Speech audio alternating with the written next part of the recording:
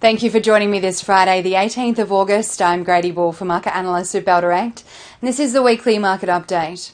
As the theme goes, reporting season continued to gain momentum this week, so let's dive into how those companies that released results fared in FY23. Endeavour Group is one major name that investors sold out of this week, despite the company beating expectations across key metrics, including group sales up 2.5% to $11.9 billion, EBIT up 10.7% to $1.023 billion, NPAT up 6.9% at $529 million, and the company announced a full-year dividend of 21.8 cents per share, which is a rise of 7.9%. Now, investors may have sold out after the company failed to produce any guidance for FY24. Of particular note in the results, though, was the company's hotel business is thriving in the current environment despite macro headwinds as cost of living pressures rise, with the hotels business EBIT rising 35.98% in FY23 to $428 million. Healthcare has been the sector investors have fallen out of love with this reporting season and in 2023 as earnings outlook slows, and companies in the sector have been trading at higher valuations over the past year.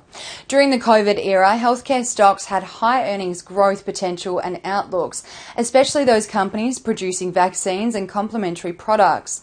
Fast forward to 2023 and the growth outlook for these companies is easing, and they are trading at higher valuations from the growth over COVID.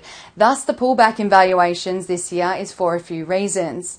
The sell-off in healthcare stocks locally has partially stemmed from the US over 2023 amid Medicare's new ability to negotiate pricing of some drugs in the industry, like diabetes drugs. Margin contraction is another area investors have been disappointed with healthcare companies this reporting season, with the prime example being ResMed reporting its margins contracted 80 basis points to 55.8%.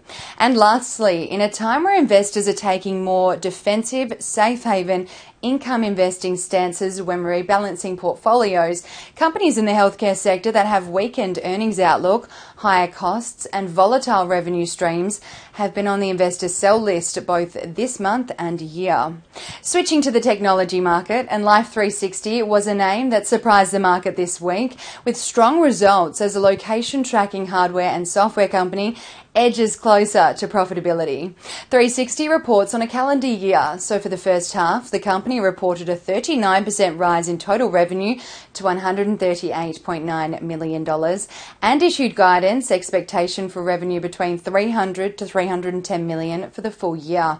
Annualized monthly revenue, excluding hardware, also rose 43% to $248.7 million, and the company's net loss decreased significantly from $58.2 million in H1 FY22 to $18.5 million in H1 FY23. Subscriber numbers also gained momentum, with the company tipping over 54 million monthly active users. Bell Potter has a buy rating on Life360 with a price target for 12 months of $10.50. On the financials front, NAB released third quarter results on Tuesday, which were taken as a sound result with little share price movement post the release of the report. As expected, post a peak late in 2022 across all banks, NAB's net interest margin fell 5 basis points to 1.72%, reflecting higher home lending competition alongside higher deposit costs. NAB also reported statutory net profit of $1.75 billion, $1.9 billion in unaudited cash earnings, and announced a $1.5 billion share buyback.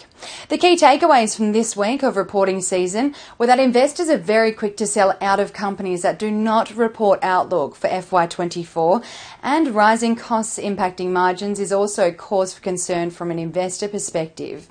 Looking to the week ahead, we will be keeping a close eye on results out of BHP Group, Coles, Woolworths, Woodside, Ampol, the A2 Milk Company, Wesfarmers, Medibank Private, Scentre Group, WiseTech Global, Pilbara Minerals and Qantas, among many others.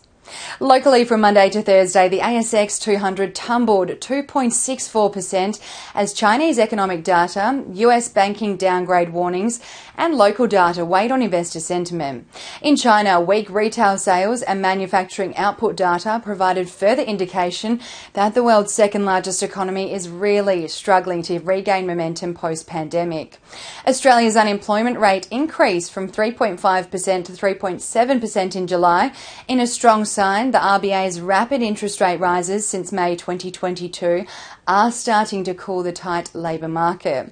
Materials stocks took the biggest hit this week, with the sector shedding 5.08% over the 4 trading days. Financials and industrials were also sold off by investors, with those sectors losing 3.17% and 2.77% respectively. Taking a look at the winning stocks on the ASX 200 this week, carsales.com led the charge after reporting very strong FY23 results, while Ingham's Group and Lake Resources also rallied 12% and 10% respectively. Core Lithium, on the other hand, tumbled 28.7% after announcing it had successfully completed a $100 million institutional placement. On the broader index, the All Ords fell 2.51% this week, as a near 25% gain for Delta Lithium was offset by Melbana Energy, tumbling 39%. The most traded stocks by Bell Direct clients from Monday to Thursday were BHP Group, Codan, Treasury Wine Estates, ResMed, Ansell, Aurora, and News Corporation. Clients also bought into ANZ while taking profits from Life360 and EVT. On the diversification front, the most traded ETFs by Bell Direct clients this week were led by iShares S&P 500 ETF, Vanguard Australian Shares Index ETF, and BetaShares Australian Strong Bear Hedge Fund ETF. Looking ahead to the week ahead on the economic calendar front, it is quite a quiet week both locally and globally. However, on Wednesday, we will gauge an insight into the flash Judo Bank manufacturing and services PMI data for August in Australia. And on Thursday, we will see some durable goods orders data out of the US. And that's all we have time for this week. Have a wonderful Friday, a wonderful weekend, and as always, happy investing.